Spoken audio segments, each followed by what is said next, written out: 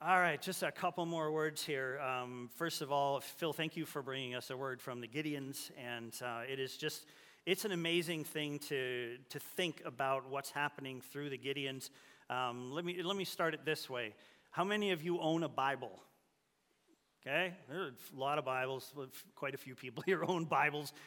This is a thing that we can really easily take for granted, isn't it?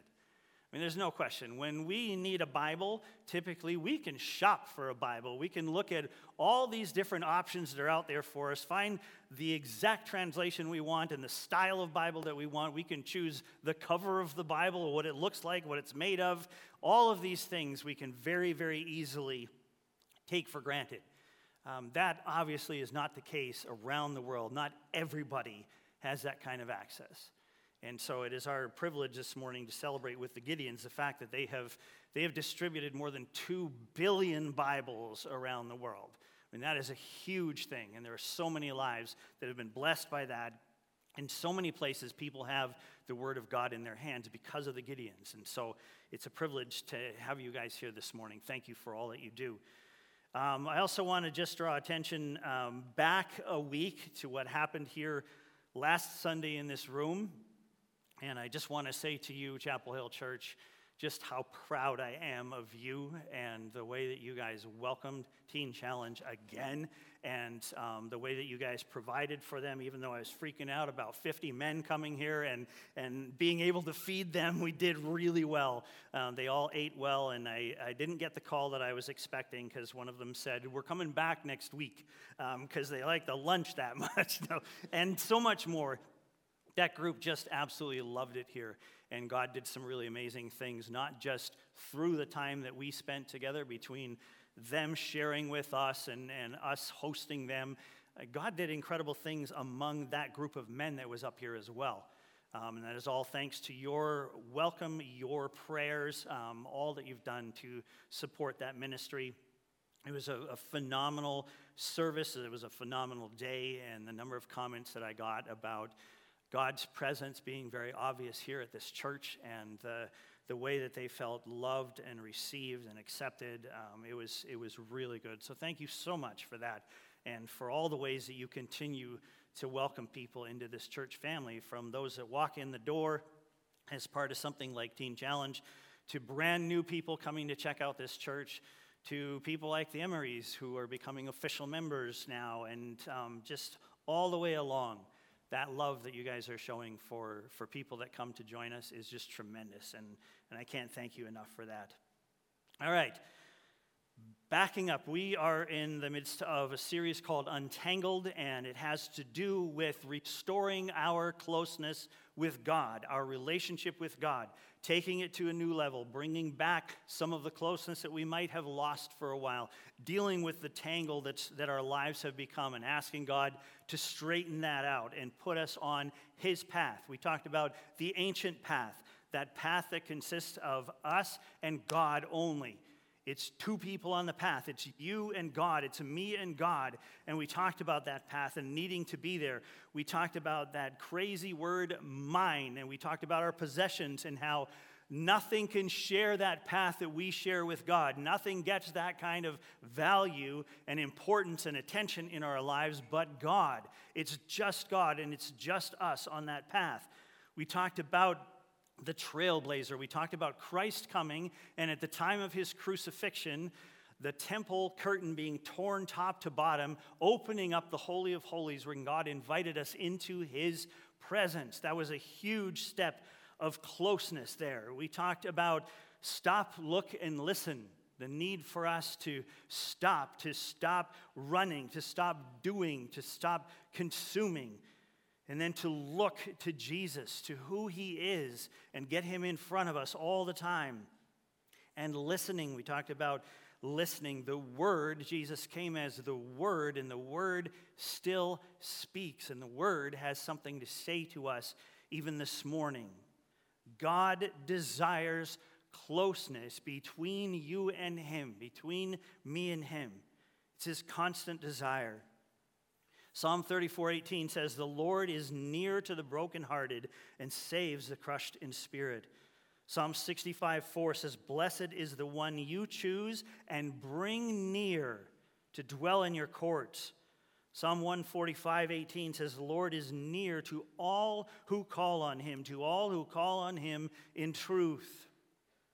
And many, many more verses in the Bible refer to God's desire to be near us. Remember that he went to great lengths to send Jesus to draw us near, and then he sent his Spirit to dwell in us and bring us even closer to him. And for thousands of years, God has drawn close to us and invites us openly to draw close to him. His constant desire is closeness. Everywhere, all the time, God is inviting his creation nearer to him. What then is our response to his desire, to what he wants to do? This week and next, we're going to respond directly to an invitation that God made through Jesus, through his Son. It's one of the most personal, loving, compassionate invitations that we have ever received. In Matthew chapter 11, Jesus is talking about the ministry of John the Baptist to start with and how much the people struggled to accept him and his message about the coming Messiah, about Jesus. Jesus then makes a statement about the places where his own message and himself had been rejected and where it was accepted. And then in that context, he makes this very personal and loving invitation with these words. This is Matthew chapter 11, verses 28 to 30. Jesus says this, "Come to me, all who labor and are heavy laden, and I will give you rest. Take my yoke upon you and learn from me, for I am gentle and lowly in heart, and you will find rest for your souls. For my yoke is easy and my burden is light." We're going to break this passage into two parts between this Sunday and next Sunday. This passage is worth dwelling on rather than just reading through it and quickly moving on. Verse 29 in the passage gives us the two parts that we're going to look at, where he says, "Take my yoke upon you and learn from me, for I am gentle and lowly in heart, and you will find rest for your souls." And today we're going to look at the yoke that Jesus offers us. Part of my history in agriculture includes working in places like Haiti and Senegal and helping local farmers discover ways to address the challenges that they face. And their challenges were many, many, many. In Haiti, I was dealing with extreme erosion problems in a highly overpopulated and deforested part of the world. In Senegal, I was working in the desert and trying to help farmers learn how to get food out of the sand. And one of the things that I did in both places was helping farmers learn how to make their own plows to use in the field. They didn't have the option of going to the local John Deere dealer and financing a $500,000 tractor and plow to use on their land. It was not an option. Plowing was done by hand, and it dramatically limited the amount of land that they could effectively farm. In some places, animals were used for field work, but even the cost of a pull-behind metal plow was too much for them to handle. And so we taught them how to make wooden plows from the place in the tree where the trunk meets a branch, and you could cut a section of that out and turn it into a simple plow, and all they needed beyond that was a simple metal plowshare or a blade to fasten to the front of that plow. And they could make them out of old leaf springs from cars. The welder, a metal worker, would cut a piece out of that, flatten it out, sharpen it, attach it to the plow, and they were ready to go with a setup very similar to this. I worked with farmers that looked exactly like this, with equipment that looked exactly like this. And just to be clear, I didn't invent this kind of plow. These have been around since the Bible times. They've been around a very long time. They just needed to be reminded of these things, that maybe this had never reached where they were. And so we worked on that. And to pull this plow through the soil, farmers teamed up their animals, cows, horses, donkeys, bulls, all kinds of different things, whatever they had, by using something called a yoke. Now, this is where it pays off to have friends that have skills that I don't. my friend Bob made me a model yoke. This is what a yoke looked like, and you see it on the screen as well. And this simple tool was made out of wood and was set up so that you would put it around the necks of two animals. Their heads would go right through here, and I was very tempted to put my sons in this morning, but I did not. Resisted temptation. And this was used to put those two animals together as they pulled a plow through the soil. So their heads would go through here, you would on here, and sometimes on the top. There were different styles that they did. You would attach the reins, you would attach the rope that it fastened to the plow that would pull behind this yoke. But this was intended to keep animals together so that they could work together and have twice the pulling power of one animal.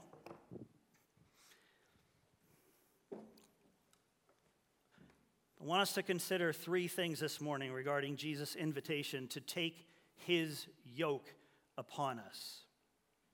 And I guarantee you that these three things, these three steps, will draw us into a closer relationship with God. This is a critical image that Jesus gave us, a great analogy, a great example, and we have an awful lot to learn from this.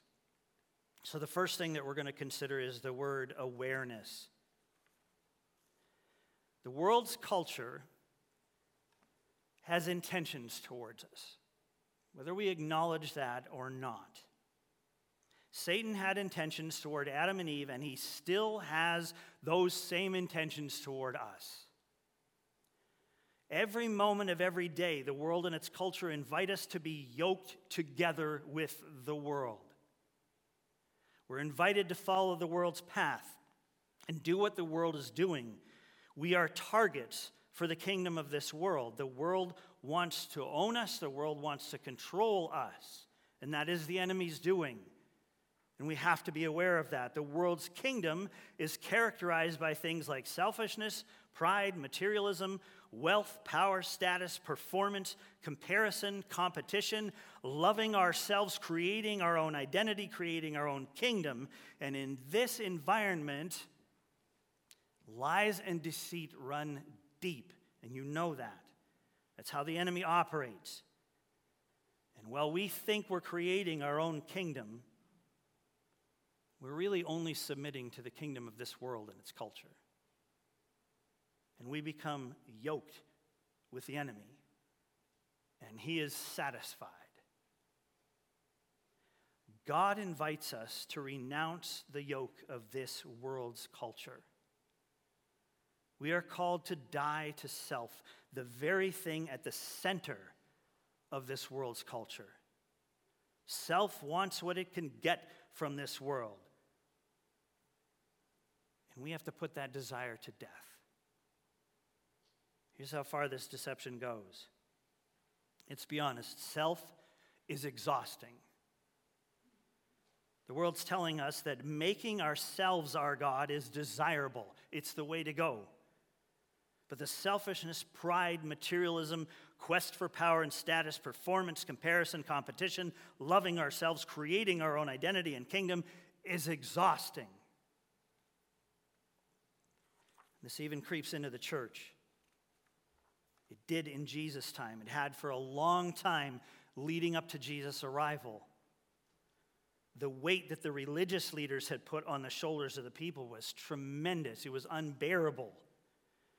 In Acts chapter 15, Peter challenged the religious leaders. Followers of Jesus were being weighted down with laws and traditions that were, and they were left feeling like they could never, ever measure up because they couldn't. And culturally today, we will never measure up. Religiously, if we believe that God's acceptance of us depends on our effort and what we do, we will never measure up. The weight is far too much for us to bear. So there comes a point when we need to renounce the power and control of the yoke that we've entered into, either with the culture of the world or with religion. And we have to renounce the mindset that we might have that we aren't yoked to anything. Let me ask you Minnesotans a question. How many of you have canoed the Boundary Waters? Yeah, that's a lot of hands. How many of you have portaged when you've canoed the Boundary Waters? Okay, then you understand what I'm talking about. We're actually quite familiar with yokes. There's a crossbar of sorts that they put on a canoe, like the one you see on the screen, that is designed to help us carry the canoe by ourselves. We put that bar on our shoulders, and we carry this canoe from one lake to the other. It helps us bear the weight of the canoe. But there is a significant difference between this type of yoke and the one that I showed you up here. Canoes have a single yoke so that you can carry the canoe by yourself. But in life, there is no such thing as an independent yoke. You and I are either yoked with Jesus or we're yoked with the world. We are created beings who are born dependent and live dependent. We're either dependent on God or on the world. Being dependent on self is an illusion. It doesn't exist. That awareness is essential. We are invited to renounce our dependence on the world, our state of being yoked to this world and its culture. Our second word this morning is meekness. Following our awareness of the fact that a yoke has been placed on us that binds us to something that we're not created to be bound to, sin, the world, we need to then humbly locate the right yoke. When we feel the weight of life pressing down on us, we typically have three options in front of us, and we have to decide which one of these options we're going to choose. Under the weight of the yoke that the world puts on us, option number one is this: we fight. We just need to try harder to bear the weight that we can't possibly bear.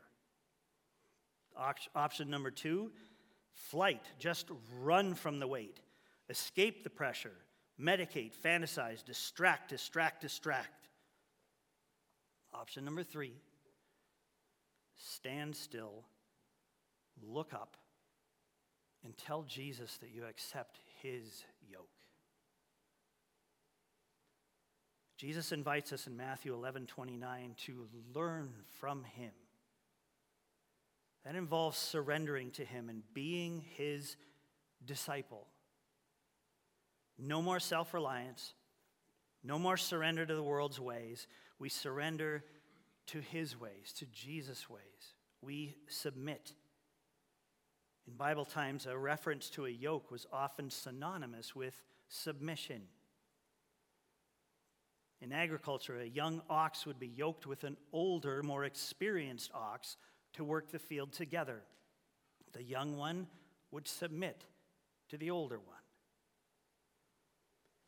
We declare that we are followers, students, disciples of Jesus. He teaches and we learn. He leads and we follow. His plans become our plans, and we do this willingly. We surrender to his yoke. Let me share something with you that I came across as sort of an add-on to some research that I was doing in the Blue Letter Bible app.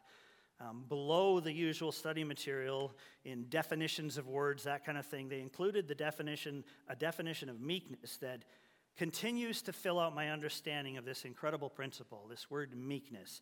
I've been taken with this word for a long time. This is what I read this time. Meekness toward God is that disposition of spirit in which we accept his dealings with us as good, and therefore without disputing or resisting. In the Old Testament, the meek are those wholly relying on God rather than their own strength to defend against injustice. Gentleness or meekness is the opposite to self-assertiveness and self-interest. It stems from trust in God's goodness and control over any situation. The gentle, the meek person is not occupied with self at all. This is a work of the Holy Spirit, not of the human will. Meekness is such a full and rich term. We trust Jesus. What he offers us is trustworthy. If Jesus says that his yoke is easy, then we believe that, trusting that his will for our lives will not be burdensome. In one of his letters to the church, John wrote of our love for God being demonstrated in obedience to him. And then in 1 John 5:3, he says this, "For this is the love of God, that we keep his commandments, and his commandments are not burdensome." We trust those words. Loving God and loving our neighbors is not burdensome. And so in meekness, we surrender to the yoke that Jesus offers us. We reaffirm that we belong to him. We accept the yoke he offers. We resist the urge to fight or to run. And we allow God to set us firmly next to him on the ancient path, submitted to his headship and his leadership in our lives. The third and final word for today is faithfulness. Being yoked to Jesus is not something that we do once and then it's one and done. We don't just declare that we are yoked to Christ and then wander around through life with our yoke symbol on a necklace around our necks, declaring that we are yoked to Christ as we run around doing our own thing, our own way, on our own time, whatever comes to our minds. That's not how this works. It is not a casual step that we take that is one and done. Going back to the oxen, once a young ox is yoked to an older ox, what do you suppose the young ox does? Well, obviously, it does whatever the older ox is doing. Do I need to state the obvious implications for our walk with God down the ancient path? I think it's pretty clear. But our pride fights this with both fists, both feet, our elbows, knees, and an occasional headbutt. We will do what we want to do. No one can tell us that what we do with our lives is dictated by someone else, right? Disney tells us that we can do and be anything that we want. Yet the eternal, all-powerful Son of God says this in John 5:19. Jesus says, "Truly, truly, I say to you, the Son can do nothing of his own accord, but only what he sees the Father doing. For whatever the Father does, that the Son does likewise." Who do I think I am that I would take the symbolic yoke Jesus offers and not put my head through the loop, shoulder his yoke, and join him in what he's doing? Jesus prayed in John 17 that we would be one with him just like he's one with the Father. Sharing a yoke with Jesus accomplishes this. Joining Jesus in what he's doing is exactly what we've been called to do. Did Jesus accept those he created? Did Jesus love those he created? Did Jesus extend grace to those he created? Did Jesus speak truth to those he created? Did Jesus point people to God? Did Jesus serve his Father in love and obedience? Did Jesus bring life into seemingly dead people, situations, and environments? Did Jesus see his world with deep love and compassion? Did Jesus promote God and his character at every turn? Did Jesus lay down his life for this world? If I share a yoke with him, what do you suppose my part in that journey is? In every moment, I will follow him where he goes, and I will do what he does to the best of my ability. Jesus not only did all those things, he is doing all those things. We are doing all those things together as his family. Take my yoke upon you. Faithfully follow me wherever I go and do whatever I do, just like I do with my Father, he says. Does it sound like a burden too heavy to bear and a task too great to accomplish? Well, it should. It better. But remember that Jesus said, my yoke is easy and my burden is light. Next week, we're going to dive into what he offers us along the way as we take on his yoke. You'll find it both surprising and beautiful. Church, what do we need to remember? Awareness that we're either yoked to the world or to Jesus. Meekness to surrender ourselves to the yoke that Jesus offers. And faithfulness to follow him wherever he goes and do whatever he does. In this life, yoked with Jesus, we will find and experience that closeness with God that Jesus is praying for right now. So let's pursue that together as a church. Will you pray with me?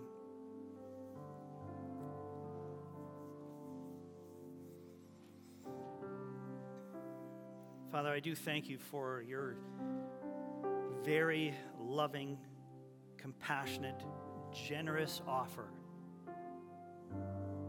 to take the yoke of Christ upon us, to become yoked with your Son,